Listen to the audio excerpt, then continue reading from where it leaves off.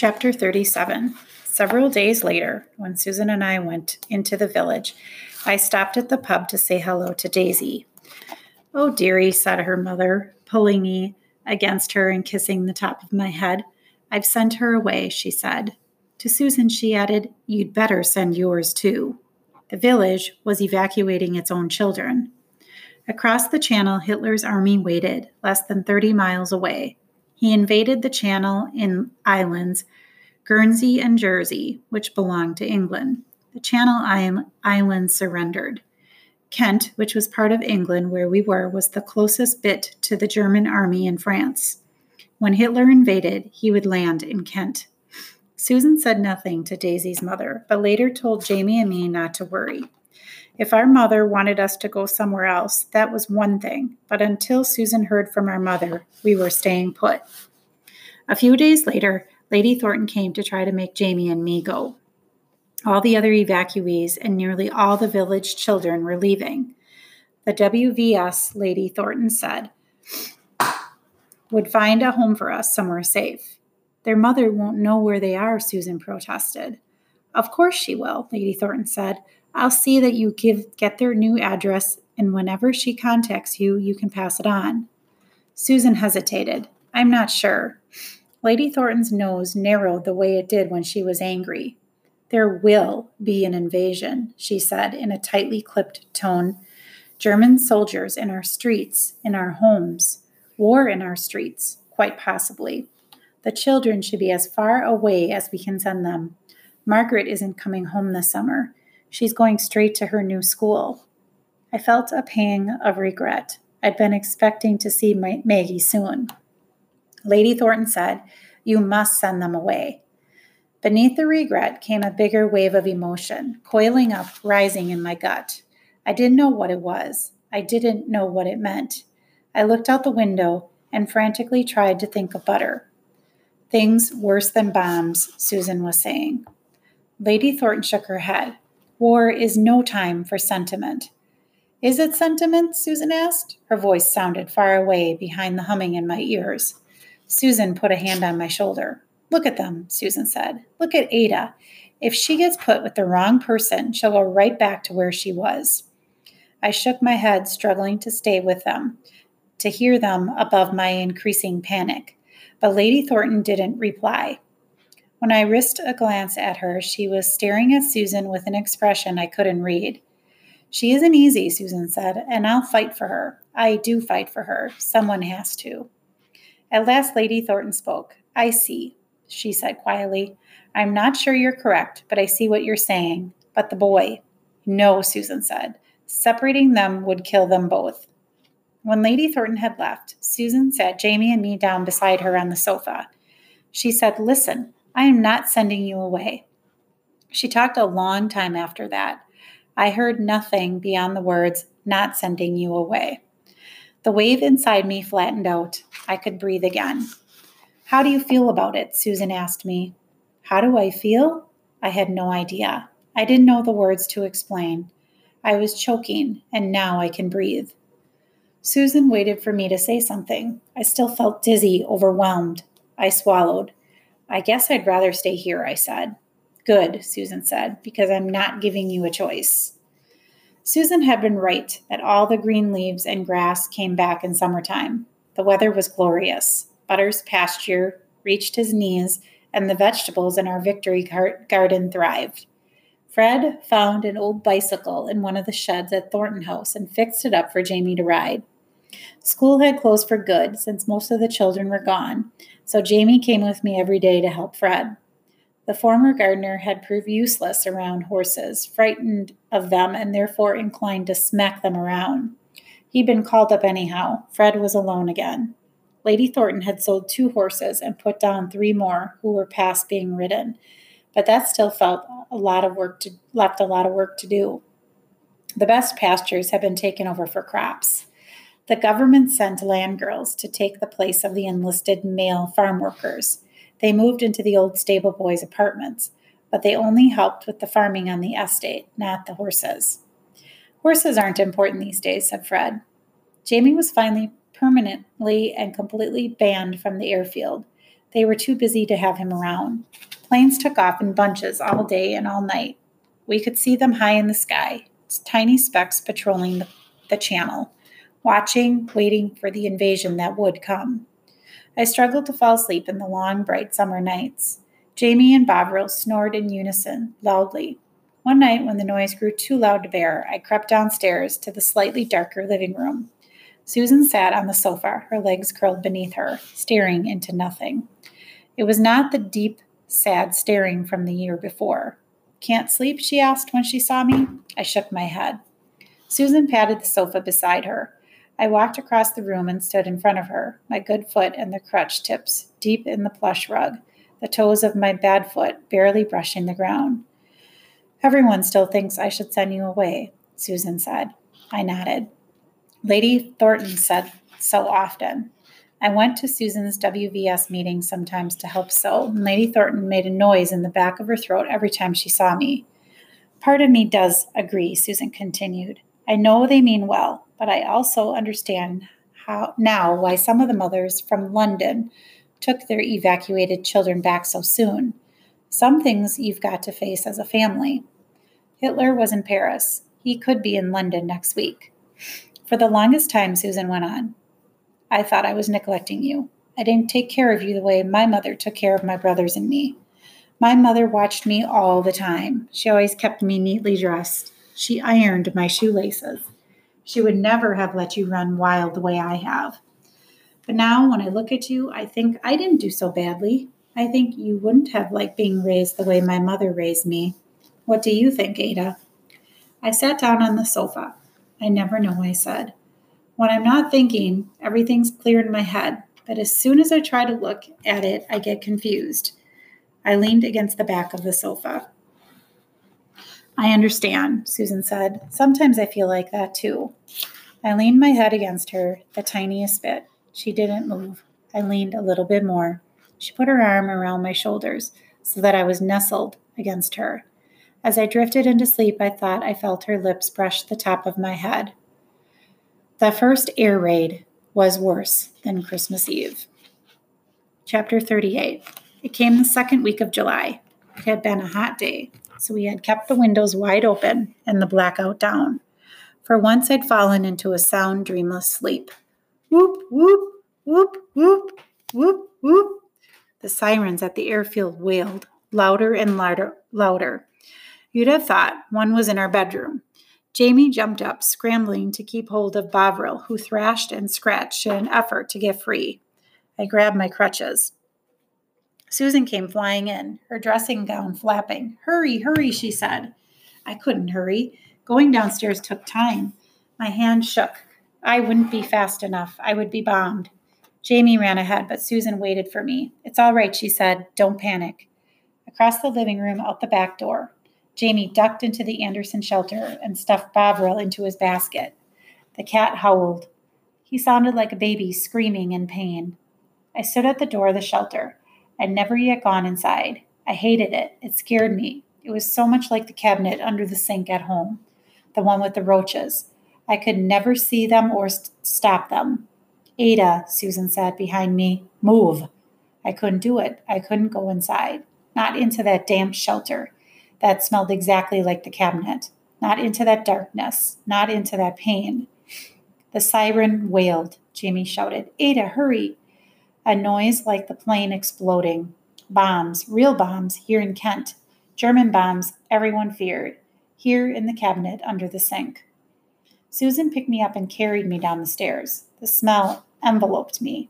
I could feel the cramped cabinet, the roaches. I could hear Ma'am laughing while I screamed. I screamed. Another bomb. More screams. From Jamie? From me? How would I know? The memory of the cabinet seemed real, seemed to be happening right at that moment. I could see the cabinet, feel myself being shoved inside. Terror enveloped my brain. Suddenly, I felt something tight around me, a blanket, a rough wool blanket. Susan wrapped me in it the way she had it Christmas Eve, tight, round and round. "Shh," she said, "shh." She put her arms around me and laid me on a bench, and then half sat on me, squishing me between her backside and the shelter wall. "We're all here. We're safe," she said. She took Jamie onto her lap. It's okay, Jamie. She's just frightened. It's okay. Jamie whimpered. We're safe, Susan said. It's okay. The pressure of the blanket soothed me. Gradually, I came back to the shelter, to Jamie and Susan. I stopped screaming. My heart didn't pound so hard. I breathed the smell of the wool blanket, wet from my tears, instead of the shelter cabinet darkness. From outside, we heard another blast, farther away, and the ack from the anti-aircraft guns at the airfield. We're okay, Susan said wearily. We're okay. When the all clear sounded 2 hours later, Susan and I were still wide awake. Jamie had fallen asleep on Susan's lap. She carried him back to the house. I walked beside her, trailing the blanket like a cape. We lay down in the living room, too worn out to climb the stairs. Late the next morning, when we woke, Susan said, Ada, there will be more bombs. We will have to go into the shelter. You'd better get used to it. I shuddered. I couldn't imagine doing that again. What set you off? Susan asked. Ma'am's cabinet, the way it smells. I made myself go somewhere else in my head fast before panic overwhelmed me. Butter, I imagined writing butter. Susan tapped my chin. We can change the smell. She went to the market and bought aromatic herbs, rosemary, lavender, and sage. She hung them in the shelter, upside down from the edges of the benches, and their smell filled the little room even after they were crumbly and dry. I couldn't smell the dampness anymore. It helped. I still panicked. Susan still always wrapped me in a blanket, but usually I could keep from screaming, and I didn't actually see the cabinet in my head. It was still awful, but I didn't frighten Jamie. That was important because we went into the shelter nearly every night from that first time. The Battle of Britain had begun. Hitler had figured out he couldn't land his invading army until he'd conquered the Royal Air Force. Otherwise, our planes would bomb his ships and troops while they were landing. Once he'd gotten rid of our planes, invading England would be easy. The Germans had a lot more airplanes and pilots than the British did. They had different kinds of planes, though, and their fighter planes had shorter ranges than ours. This meant that they could only reach the southeastern corner of England before they had to turn back for more fuel. They could only shoot our planes and bombs our airfields in Kent. The airfields were their main targets. Every plane they destroyed, whether in the air or parked on the ground, brought them one step closer to invasion. Every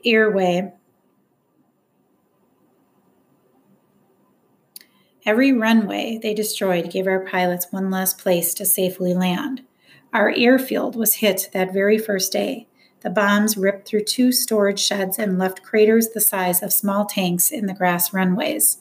Fortunately, all the air crews found shelter. Once the all clear sounded, the crews worked through the night, shoveling debris into the blast holes. By morning, planes could safely land again. It was July, and the world was green and lovely. I rode butter through fields of waving grass up our hill to where I could see the blue sea glittering in the bright sunlight. Wild roses grew in the hedgerows, and the air felt heavy with their scent. The breeze blew, and I could feel perfectly happy, except that now I always watched for planes as well as spies. They hadn't come in daylight yet, but I knew they could. Susan didn't like me riding out, but she didn't want to forbid it either. Our home was so close to the airfield, I figured I was safer farther away. When I said so, she looked grim. I should send you away, she said. It was hard enough to cope with Susan. How would I ever cope without her? What if we got sent back home? I stared at the tips of my shoes. I can't leave butter, I said. Susan sighed. You survived without a pony in London. I lifted my gaze to look at her. I had survived. Maybe. Could I do it again? Back in that one room? I hadn't known all I was missing. I know, Susan said softly. It's why I'm keeping you here. There's things worse than bombs, I said, remembering what I'd heard her say before. I think so, Susan said. And Kent's a big place. They can't bomb every inch of it. But she looked out the window toward the airfield, and her eyes creased with worry. Chapter 39. Nights in the shelter, night after night. It was impossible to sleep through the explosions and the gunfire. Susan had a flashlight, but flashlights needed batteries, and batteries were hard to find. Instead, she lit a candle inside a flower pot. and by its dim light read to us Peter Pan, A Secret Garden, The Wind in the Willows. Some were books she got from the library. Others came from her own bookshelves. On his own, Jamie was reading Swiss Family Robinson over again. "We're like them," he said one night as the candlelight flickered off the shelter's tin walls. "We're in our cave, safe and warm." I shuddered. I had wrapped myself in a sheet because it was too hot for a blanket. I felt warm but not safe. I never felt safe in the shelter. "You are, though," Susan said. "You feel safer in your bedroom, but you're actually much safer in the shelter." It didn't matter how I felt. She made me go into the shelter every time the sirens wailed. Men came and removed all the signposts from the roads around the village so that when Hitler invaded, he wouldn't know where he was. When he invaded, we were to bury our radio. Jamie had already dug a hole for it in the garden. When Hitler invaded, we were to say nothing, do nothing to help the enemy. If he invaded while I was out riding, I was to return home at once, as fast as possible by the shortest route. I know it was an invasion, not an air raid, because all the church bells would ring. "What if the Germans take butter?" I asked Susan. "They won't," she said, but I was sure she was lying. "Bloody Huns," Fred muttered when I went to help with chores. "They come here, I'll stab 'em with a pitchfork, I will." Fred was not happy. The riding horses, the Thorntons' fine hunters, were all out to grass, and the grass was good, but the hayfields had been turned over to wheat, and Fred didn't know how he'd feed the horses through the winter. Plus, the land girls staying in the loft annoyed him. "Work 12 hours a day, then go out dancing," he said. "Bunch of lightfoots. In my day, girls didn't act like that." I thought the land girls seemed friendly, but I knew better than to say so to Fred. You could get used to anything. After a few weeks, I didn't panic when I went into the shelter. I quit worrying about the invasion. I put Jamie up behind me on butter, and we searched the fields for shrapnel or bullets or bombs. Once we came across an airplane shot down in a hops field. Soldiers had already surrounded it by the time we got there, and were keeping civilians away. "A Messerschmitt," Jamie said, eyes gleaming. "Wonder where the pilot went." The pilot had bailed out. The plane's canopy was open. "Caught him," one of the soldiers said, overhearing. "Prisoner of war, no troubles." One day in early August, Susan went to the WVS meeting. Jamie was tending the garden. He loved it, and I took off on butter for my daily ride. I went to the top of the hill. I paused, the way I always did, to search the sea and sky. No airplanes, no big boats. But then I saw something in the distance, something small on the surface of the ocean. A tiny boat, a rowboat, pulling for shore.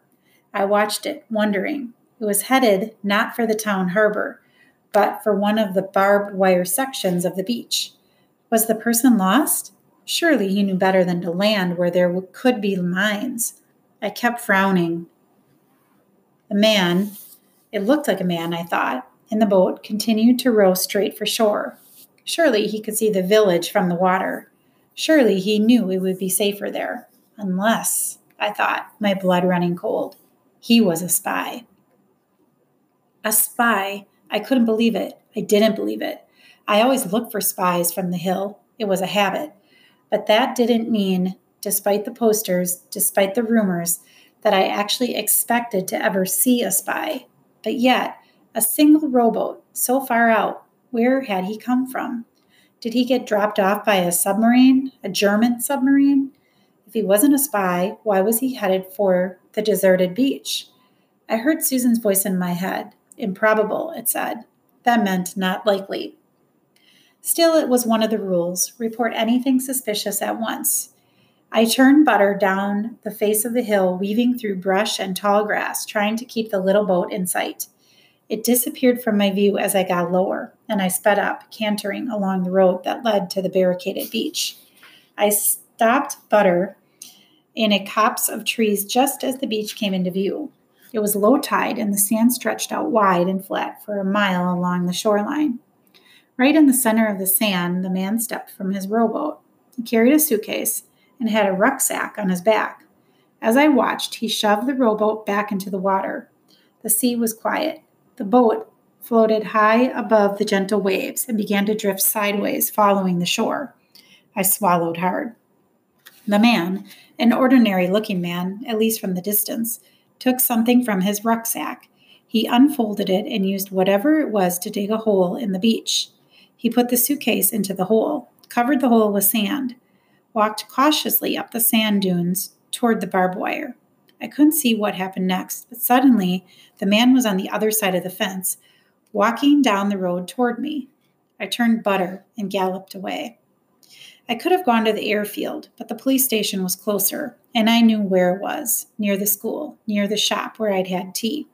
I kept Butter to a canter, even over the cobblestone Main Street. I pulled him to a halt at the station, wrapped his reins around the handrail, and hurried up the steps as best as I could. I didn't have my crutches. "I think I found a spy," I said to the first person I saw, a portly man seated behind a large wooden desk.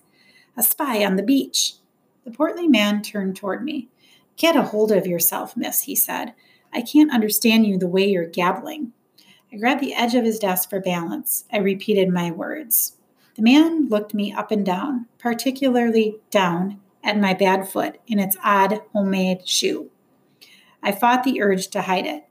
"How was it you saw this spy?" he asked. He had a little smile on his face. I realized he did not believe me. "I was out on my pony," I began. I told the whole story. The hill where I always kept a lookout, the little boat, the suitcase buried in the sand. "On your pony," the man said, nodding, his smile widening into a smirk. "Watch a lot of newsreels, do you? Listen to the scary stories on the radio?" He thought I was lying, or at best exaggerating, and now he was staring at my bad foot again. I felt a wave of heat climb up my neck. I thought of what Susan would do. I drew myself up, taller, and glared at the man, and I said, "My bad foot's a long way from my brain." The man blinked. I said, "I would like to speak to your commanding officer. The government asks us to report anything suspicious, and that's what I'm going to do. If you won't listen, I want to talk to someone who will." The second police officer took me more seriously. "We'll go in the squad car," he said. "See if we can find him." He asked if I needed help getting to the car. "No, thank you," I said. I walked as straight as I could manage, even though it hurt like crazy. The officer put me in the front seat beside him, and together we started down the road. We hardly gotten out of town when we came across the man I had seen, walking down the road with perfect ease. I pointed him out to the officer. "You're sure?" the officer asked. For a moment I wasn't. I hadn't really gotten a close look at the man's face, but he felt like the right person. I nodded. The officer stopped his car and got out. "Papers, please," he said. "Really?" said the man, in perfect English, with the accent Lady Thornton used. "Why ever for?" "Routine," the officer said. The man raised his eyebrow, as if it were all a joke, but reached into his pocket readily enough. He pulled his identity card out of a battered leather wallet.